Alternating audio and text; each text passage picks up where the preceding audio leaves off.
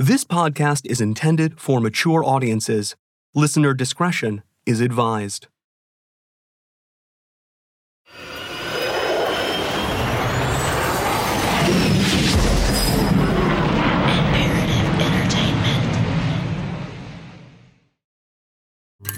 Piccolo Picture.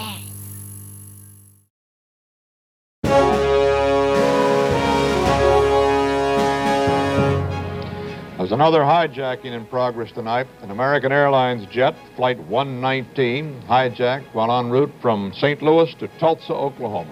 The hijacker reportedly asking for $500,000 ransom. He forced the plane to return to St. Louis. He allowed 80 passengers to get off. However, he's holding 14 male passengers and 7 crew members hostage. The latest is that the plane has taken off again from St. Louis, circling over the St. Louis area. It's not known whether the hijacker intends to fly on to some other destination or wait in the air until his demands are met. Quiet had fallen over Lambert International Airport. As soon as American Airlines Flight 119 made its first return to St. Louis, inbound flights began circling. Outbound flights were delayed and, in a short amount of time, canceled. The airport had shut down. Meanwhile, authorities descended on the area from the local Metro Police to the FBI. Inevitably, they were followed by the local press. No one wanted to miss the opportunity to break a hijacking story. And yet, entirely by coincidence, one reporter had already gotten the jump. I interviewed the head of security for American Airlines the day of the hijacking. He said some fairly provocative things like, we would never consider using magnetometers to see whether people were carrying guns onto planes. That's Bill Freevogel. For many decades, he was a reporter for the St. Louis Post-Dispatch, and he was already at Lambert, doing a story about the lax security on the day McNally hijacked Flight 119. St. Louis is a little city. There are not going to be any hijackings in a place like St. Louis. Well, he was saying this like almost the same time that McNally was getting ready to get on the plane and hijack it. For a journalist, it was a good time to be asking the question. For him, it was a bad time to be answering the question. As Bill had discovered, only 2 of the 9 airlines at Lambert had metal detectors. Not that it mattered. Back on the tarmac, Mac had caused a crisis, and he knew it. He watched from the plane windows as the flight traffic halted around him. When we are on the runway, initially, all landing and takeoff stop. All traffic would stop at the airport. So this is intermittent. They're going from a lot of flights in and out, and then whenever we show up, everything stops. As far as what's going down in the terminal, it's my understanding this incident was covered on the local news minute by minute. I do remember we were getting word in the early evening that something was going on through police scanners and wire services, that there had been a hijacking to our south, and that the plane apparently was heading for St. Louis, which gave me and my cameraman the cue to get the heck out to Lambert and find out what was going on and see what we could see. That's Don Marsh. At the time, he was a young breaking news reporter for St. Louis's KTVI News, now the city's Fox affiliate. Certainly didn't expect that we were going to spend most of the evening and well into the next morning at the airport. Well, we got to the airport and we were, as I recall, told to take position on the roof of a parking garage, which was just outside the perimeter of the airport, if you will. We got there, as did other media, at about the same time. Early evening, it wasn't quite dark. About 1,000 yards away, I would say, around a single plane. It was floodlit. There was some activity around it, but we didn't know precisely because we had access to no kind of information, anyone telling us exactly what was going on. But it was just a waiting game. We were waiting to see what was going to happen. Before too very long, things did begin to happen, which were quite startling to those of us on that roof.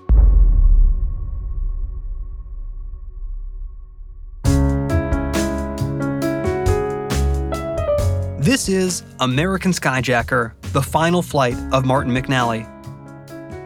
I'm your host, Danny Wicentowski. In our third episode, Martin McNally has successfully hijacked an airplane and received $500,000 in cash from the FBI. Now, he just needs to figure out how to get away.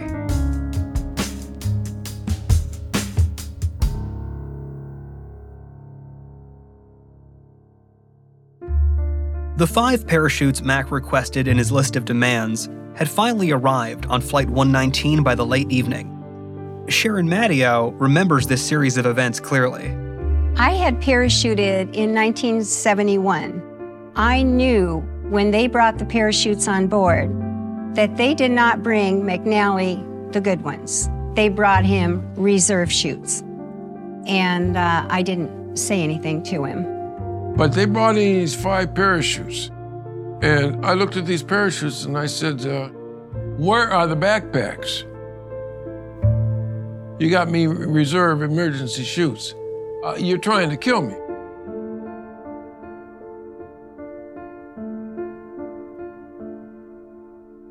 Instead, there were harnesses for the parachutes. This was a problem for Mac, something he hadn't picked up on during his crash course in skydiving at the local library. He did not know how to put one on. He said, tell one of the guys up front to show me how to put this on. So they sent the flight engineer back, who demonstrated how to put on a harness and attach the parachute. But the straps were tight, and he was sort of hunched over. And McNally had the gun on him, and he said, that doesn't look right to me.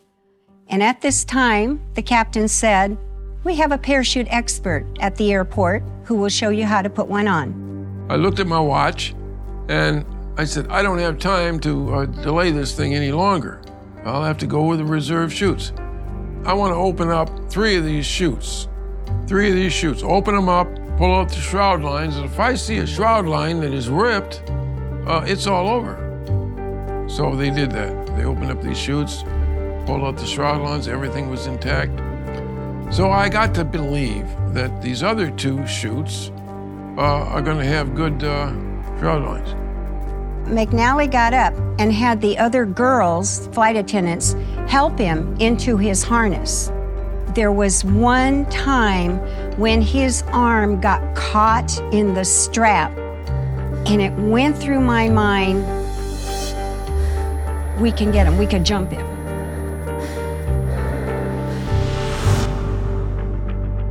But I was the largest of all the flight attendants. There were petite little girls, and I don't know, the other men who were our hostages were several rows up, but it flashed through my mind, maybe we could get him, but I didn't move.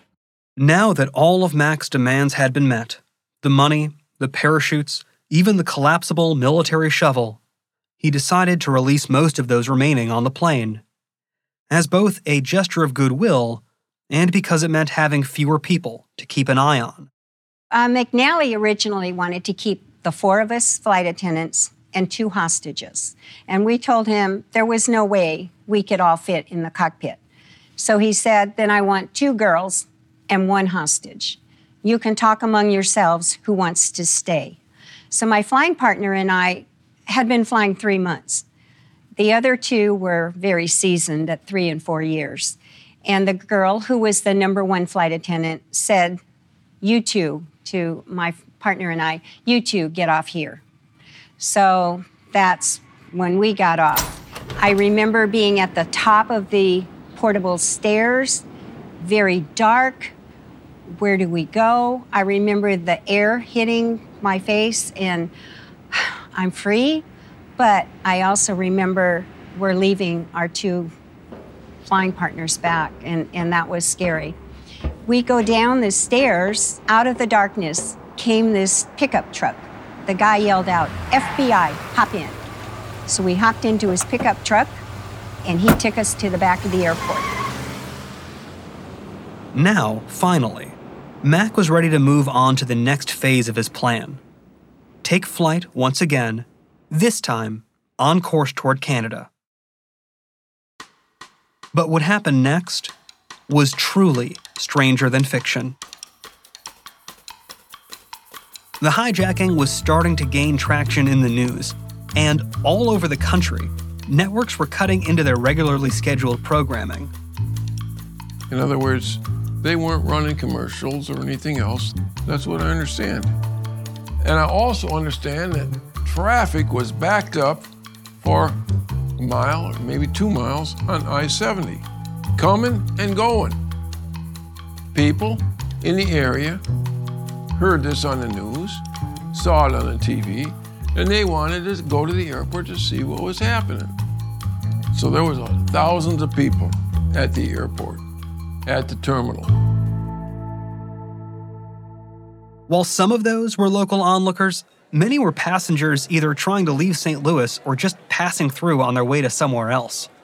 All those people were now stranded, their flights canceled, and a lot of them were angry.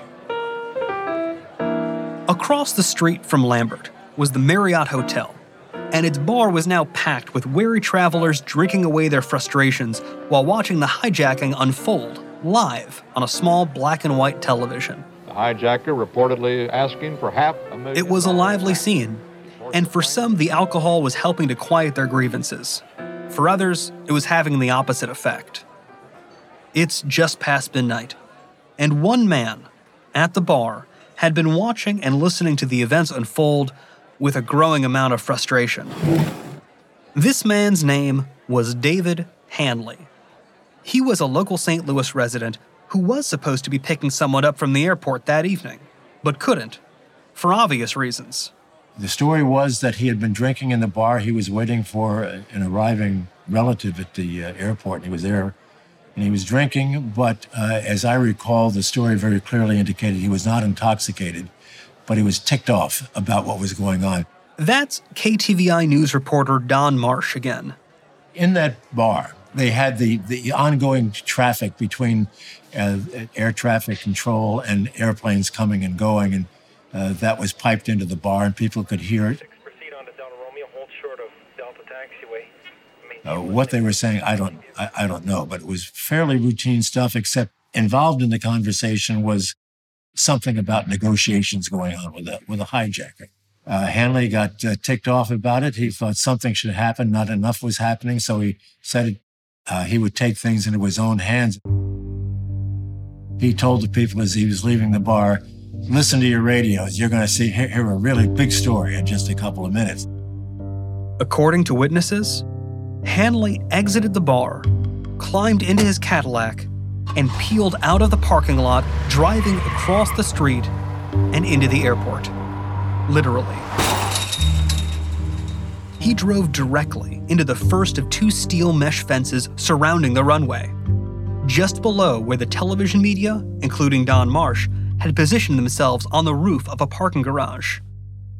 I recall very vividly what happened when Mr. Hanley left the bar.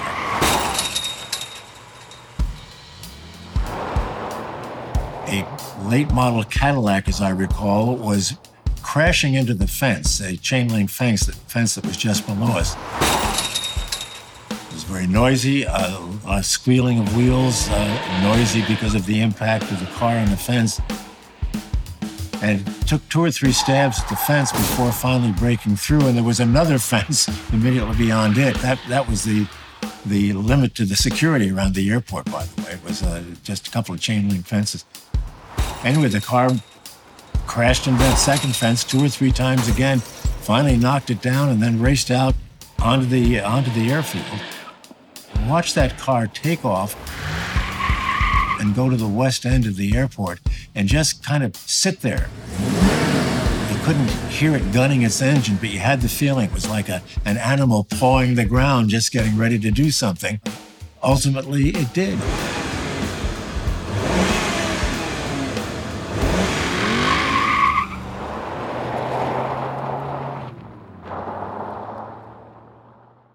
Meanwhile, over the prior 15 minutes, Flight 119 had been making final preparations for takeoff, with Mac, the money, and the tools for his getaway all on board. Now we're ready to take off. I think it's about 12 midnight. The tanks were topped, filled up. I told the pilot we're going to Toronto Airport in Canada. And what we're going to be doing is we're going to be going 200 feet above the runway so I can identify that this is the Toronto airport. I've been there before, so I'll know. And well, that was just BS, because I had no intention of going to Toronto or anywhere else. We got everything ready to go. The pilot starts to gun the engine, and we're rolling. That car took off toward that airplane, and it was very, very clear to all of us there, it's going to crash into that plane. It's going to try to disable the plane, we supposed. We knew the plane had been refueled, and I'm sure all of us were aware if there was an impact, that car impacted that airplane, there was going to be one hell of a fireball, and the story was going to change very, very dramatically at that point. We're rolling, slowly rolling. And all of a sudden, he pulls it back, pulls the throttles back. He says, there's something on the runway. It looks like there's a vehicle on the runway. There's a truck on the runway. There's a truck coming down the runway. Oh my God, it's gonna hit us. Boom.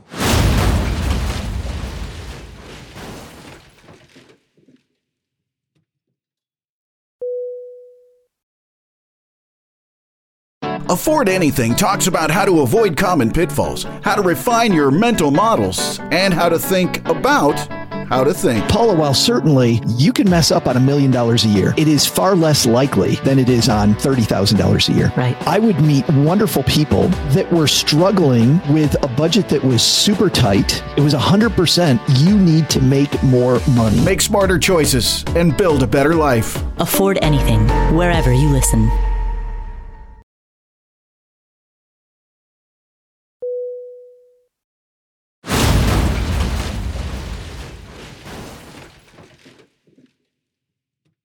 Boom. He hits the nose wheel. And then the Cadillac turned around and rolled to one of the main strut tires. Almost as surprising as what had just occurred was the fact that the newly refueled 727, hit at over 80 miles per hour by a 2-ton battering ram, didn't explode. All of us were just amazed that there wasn't more to it than that. The car crashed into the front of the plane, the nose of the plane, the front wheel. Amazingly, nothing happened. I can't imagine what the people inside that plane were thinking, watching that car heading straight for it and at a full head of speed. I had no idea that this was going down. I had all the windows closed, so I didn't see anything out the door. And I'm figuring that the pilot and the FBI are pulling something here. And I jump out of my seat and I'm screaming, get this fucking plane in the air. I don't want to hear any bullshit. Get this fucking plane in the air. So the pilot comes on and he says, we've been hit by a vehicle and we can't take off in this plane. Let's pause for just a second. Before we get back to Mac and his now busted plane, a brief interlude on the fate of the hijack foiling hero who never was. The man behind the wheel, David Hanley. During all of this understandable chaos, David Hanley's totaled Cadillac was being doused in foam by firefighters to put out its engine fire. Hanley, somehow, was still alive in the driver's seat, with his head split open, multiple fractured ribs, a shattered jaw, and a whole host of internal injuries. After being cut out of the car and taken to a nearby hospital, he was subsequently charged with the federal crime of willful destruction of an aircraft. Hanley claimed to have no memory of the entire incident. That was his story, and he stuck with it. According to reports at the time, over the next year, Hanley would almost die twice while recovering from his injuries. In fact, he was in such bad physical shape that when he was finally arraigned in court, the U.S. attorney decided to drop all charges, saying the man had already suffered enough. And what then? Hanley returned again in a 1976 story in the St. Louis Post-Dispatch, this time as a self-proclaimed unemployed inventor, making a zero-probability run for the Democratic presidential nomination. Quoted in the story, Hanley described the 1972 hijacking as his one claim to fame. And in what appears to be Hanley's last published first-hand recollection of the incident, he said, quote, "When I said I'd stop that damn plane, I damn near killed myself, but I stopped it." After that, it's hard to say what happened to the would-be hero in the Cadillac. Hanley, it seems, vanished. A strange footnote in history. With the plane he had hijacked now critically damaged, Martin McNally's obvious, yet brilliant next move was to demand another one. I said, tell the pilot to notify ground control that we are going to take any 727 jetliner on this runway. I don't care which airline owns it, we're going to take it. The tanks need to be topped off with fuel. We need to get back up in the air quick, because if this goes on much longer, there's going to be a problem. So they relayed that message to ground control, and they had maintenance, fuel a 727 on the runway. When they got that done, it took them about 90 minutes. All I can tell you is this totally screwed up my itinerary, my time frame. Now with a new plane right outside, Mac had to figure out how to get his money, his parachutes, and himself from one 727 to the other without being picked off by snipers strategically positioned on the nearby terminal rooftops. Now, I know this is going to be a very precarious situation, because I know these people want to kill me. I don't know that they've got 5 sharpshooters on me. I figure 1 or 2. 5 of them trying to get a bead on my head. I told them, ground control, I don't want to see any flashlights, any flashes, any cameras, or any stuff like that. After having a few hostages carry the money, parachutes, and shovel, it was time for the star of the show to make an appearance on the runway. Reporter Don Marsh had a sniper's perspective to Mac's transfer between the planes. As they moved from one plane to the other, he was, as I recall, just in the middle of that group. So if there were sharpshooters, that would not have an easy target. There was only one stewardess that was going to be going with us. I tell this girl, you stay close to me. I had my attaché case, and I put it up to my head like this. It's in my right hand. And the gun was in my left hand. So we walked down the steps, and then we started walking slowly to the second plane. Now, the second plane is about 150 feet in front of us, where I told him to put it. And I'm looking around, I see this guy in a truck on the side of the plane.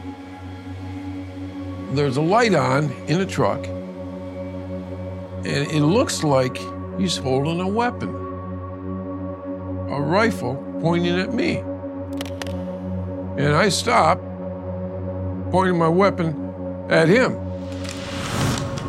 I'm standing there.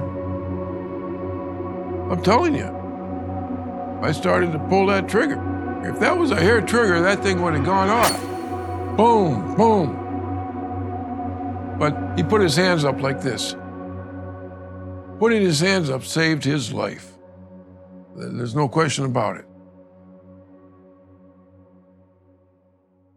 Now aboard the new plane, Mac hurriedly checked it for any stowaway law enforcement. I went up on the plane, I went up into the plane, and started going through the plane, down the aisle, looking at all the seats. I looked in the men's room, women's room, and I'm looking for somebody who shouldn't be there. Everything was fine. And then the pilot asked me, what's next? And I says, you need to get this plane in the air fast. So they raised the rear stairs, and within minutes, we were in the air.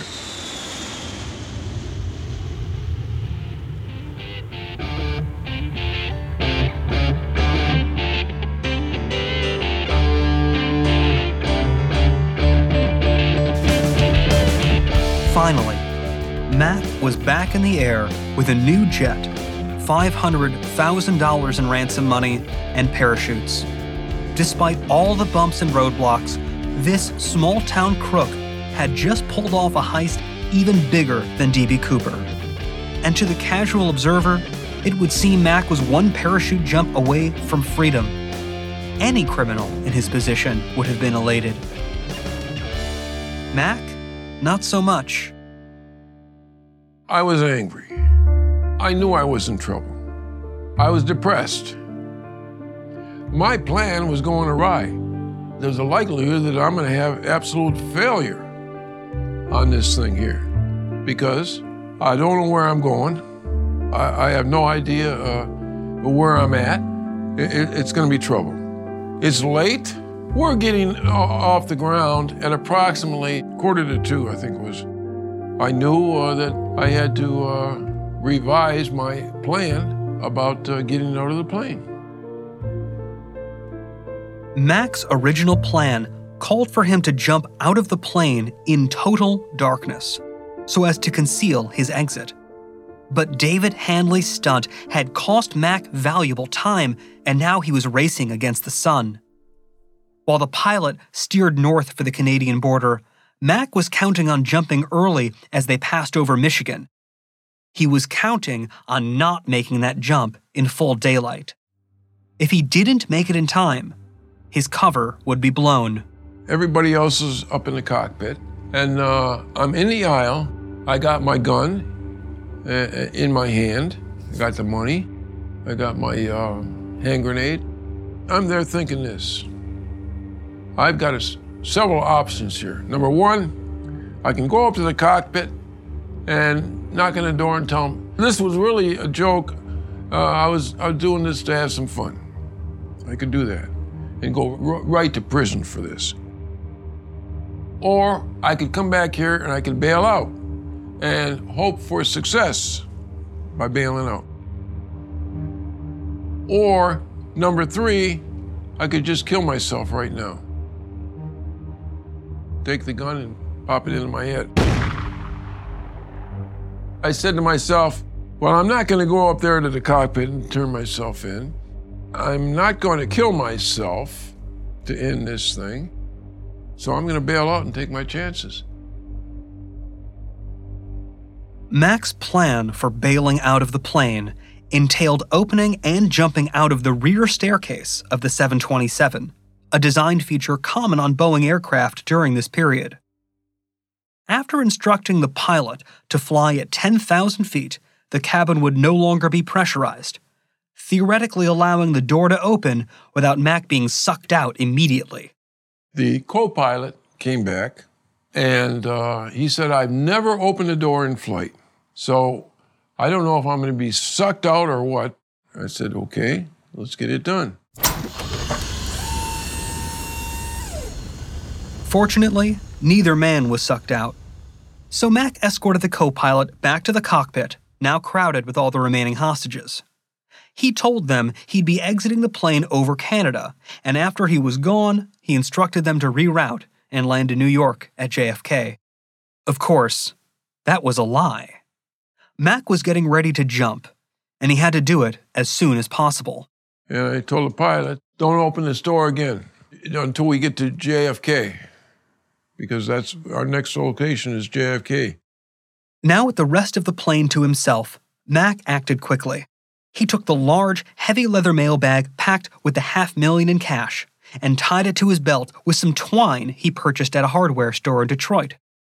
He then put on one of the harnesses and parachutes, hoping he accurately remembered the instructions from the parachuting expert earlier in the evening. I went into the back, threw out the gun, threw out the briefcase, the attaché case, threw out the hand grenade, which was a smoke bomb, and started down the steps. Very, very slow. Now, I've never parachuted before, and I don't know how this is gonna pan out here. But I got to the bottom of the stairs, and then I'm trying to think of how am I gonna do this? What do I do? Just jump out like this or what? But as I'm looking, as I'm looking down, it's clear. And I can see lights, and the lights are spread apart. So this is definitely not a city, and it looks like a rural area. I ease out. The last step is here. I ease out, and then I turn over. I'm hanging onto the steps. I'm facing down. My body is facing down, and my hands are hanging on like this. And I look up, and I think to myself, my God, if somebody from the cockpit came out here and saw me like this and had a gun, they could just kill me right now. Boom, boom, boom. So what I did, I released my hands. 1,000 feet above the Boeing 727, from a vantage point of a military surveillance plane, an FBI agent observed a small, dark object falling rapidly from the rear hatch.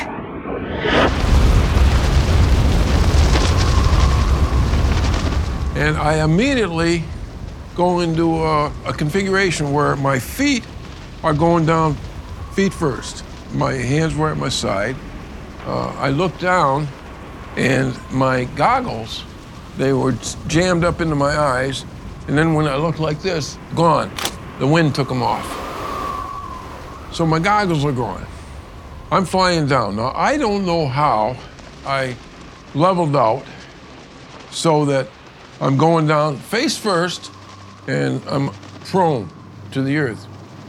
And I can just feel the air going through my fingers like that. And I was thinking, boy, this is balls. Man, this is really nice.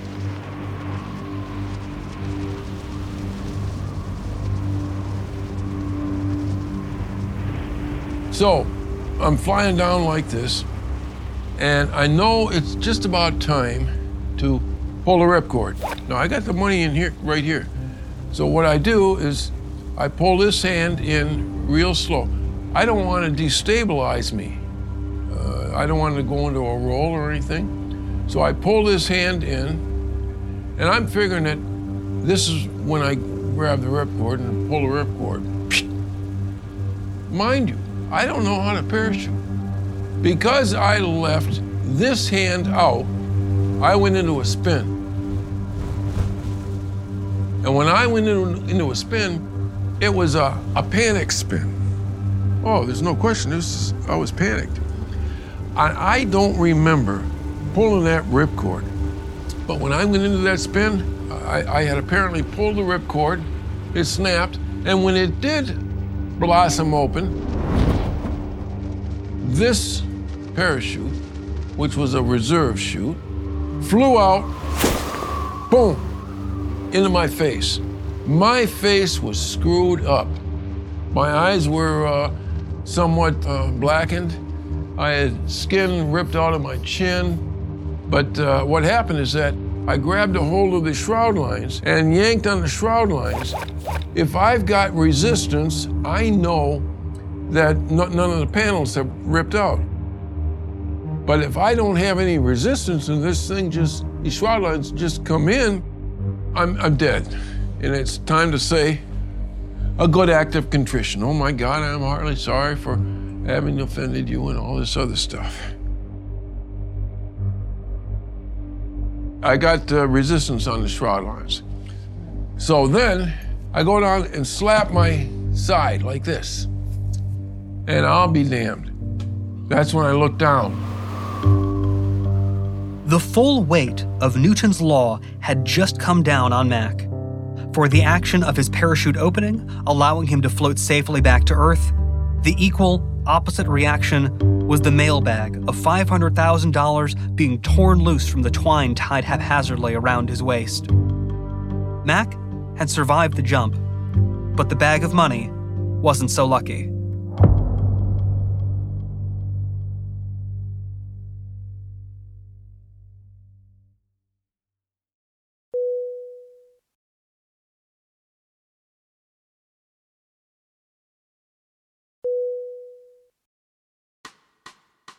After a harrowing leap of faith from the back of the 727, Martin McNally had just successfully deployed his parachute. But the bag of $500,000 he had tied to himself was torn loose. It was plummeting down to the dark earth below. And this package, leather mail bag, is spinning, rolling over and over and over. I said, oh my God. Oh my God. I'm looking around for vector points, there's nothing. And I said, oh fuck. That money's gone. There's no way in hell I can ever get that again. And I said, it's over. It's over. All this time, all this money, and what have I got? Nothing. Mac was now floating through the sky somewhere over North America in the middle of the night, wanted by the FBI for air piracy, with no idea how he was going to get away. In that moment, he was ready to end it all. I disconnected this leg strap. Boom, disconnected. I disconnected this leg strap. That's disconnected. I disconnected this. I pulled it. And I pulled it out just a little bit. And I said, damn, wait a minute here. Wait a minute. I connected it up again and made sure it was connected. And I said, well, the money's gone, but I'm still here. The money can be replaced, but I can't.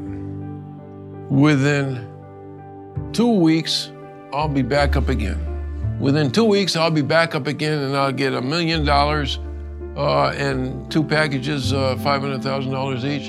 And I'll take the plane over above St. Louis and I'll say, I'm back. Here's $500,000 and I'm keeping the other $500,000. Where there's life, there's hope.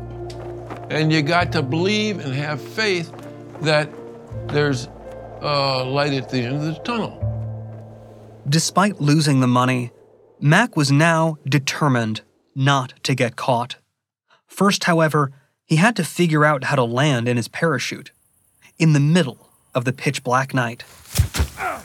When I landed, I got to tell you, I hit hard. My feet hit first, and then my butt hit the ground, and then my head hit. I was actually seeing stars where there were no stars because there were clouds. I jumped up, and I collapsed the chute, and then I just stood there. I stood there. And what do you think I heard? I heard dogs all over the place, probably for miles. Ruff, ruff, ruff. The dogs knew something was up, and they were trying to alert their owners. I didn't see any lights come on in the area homes. So what I did, I took the chute, wrapped it up, and carried it with me. Mac began to walk through the darkness, carefully climbing over a pair of barbed wire fences, and finally finding a dense patch of forest that would offer him cover when the sun rose. Now, the original intention was to leave the area immediately, hot-wiring a car. But my head hit the ground so hard, I was not in any shape to be driving or anything. So I was in deep trouble, and I knew it. I found a tree, and I put the chute underneath the tree. I got into the chute, between the chute, and put some leaves over it, and I went to sleep.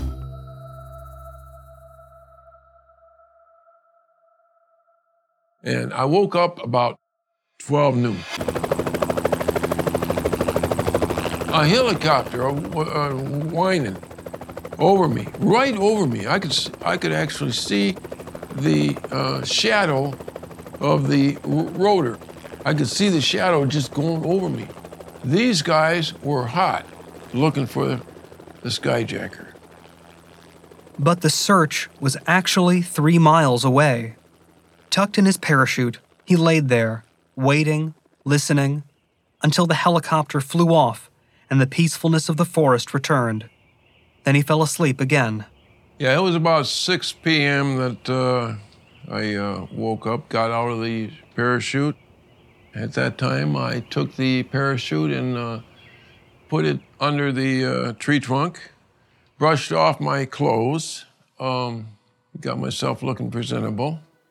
Mac hiked a short distance to a nearby road, trying to get a sense of where exactly in America he was. I knew we were in farm country.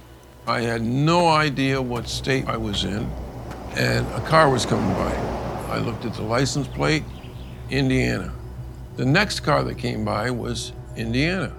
The third car came by, the fourth car came by, the fifth car came by.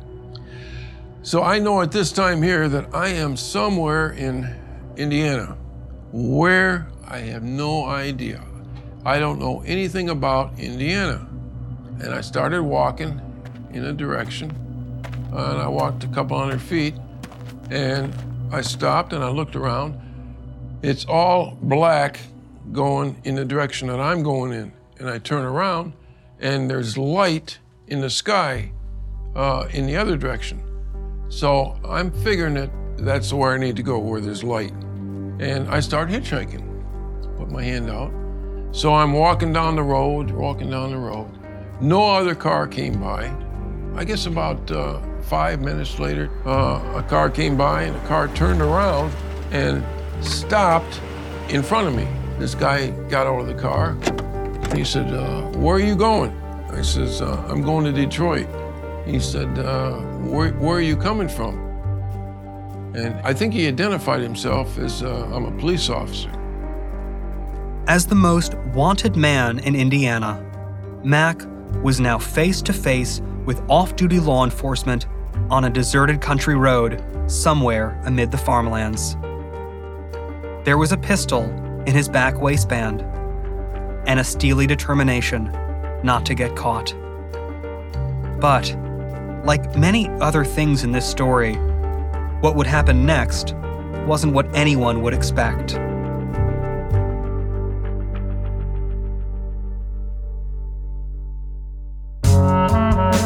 On the next episode of American Skyjacker, Mac tries to find a way out. And as we're walking, I told him, don't look at the cars, just look straight ahead and don't look at anybody. Don't be conspicuous, just walk like a regular person.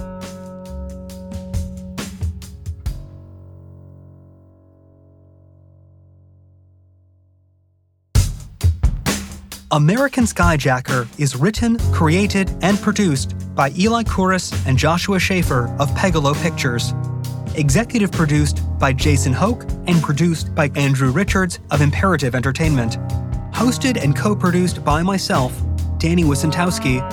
Co-produced and sound edited by Nick Sinakis. Assistant edited by Max Drankpol. Associate produced by Devin Manzi.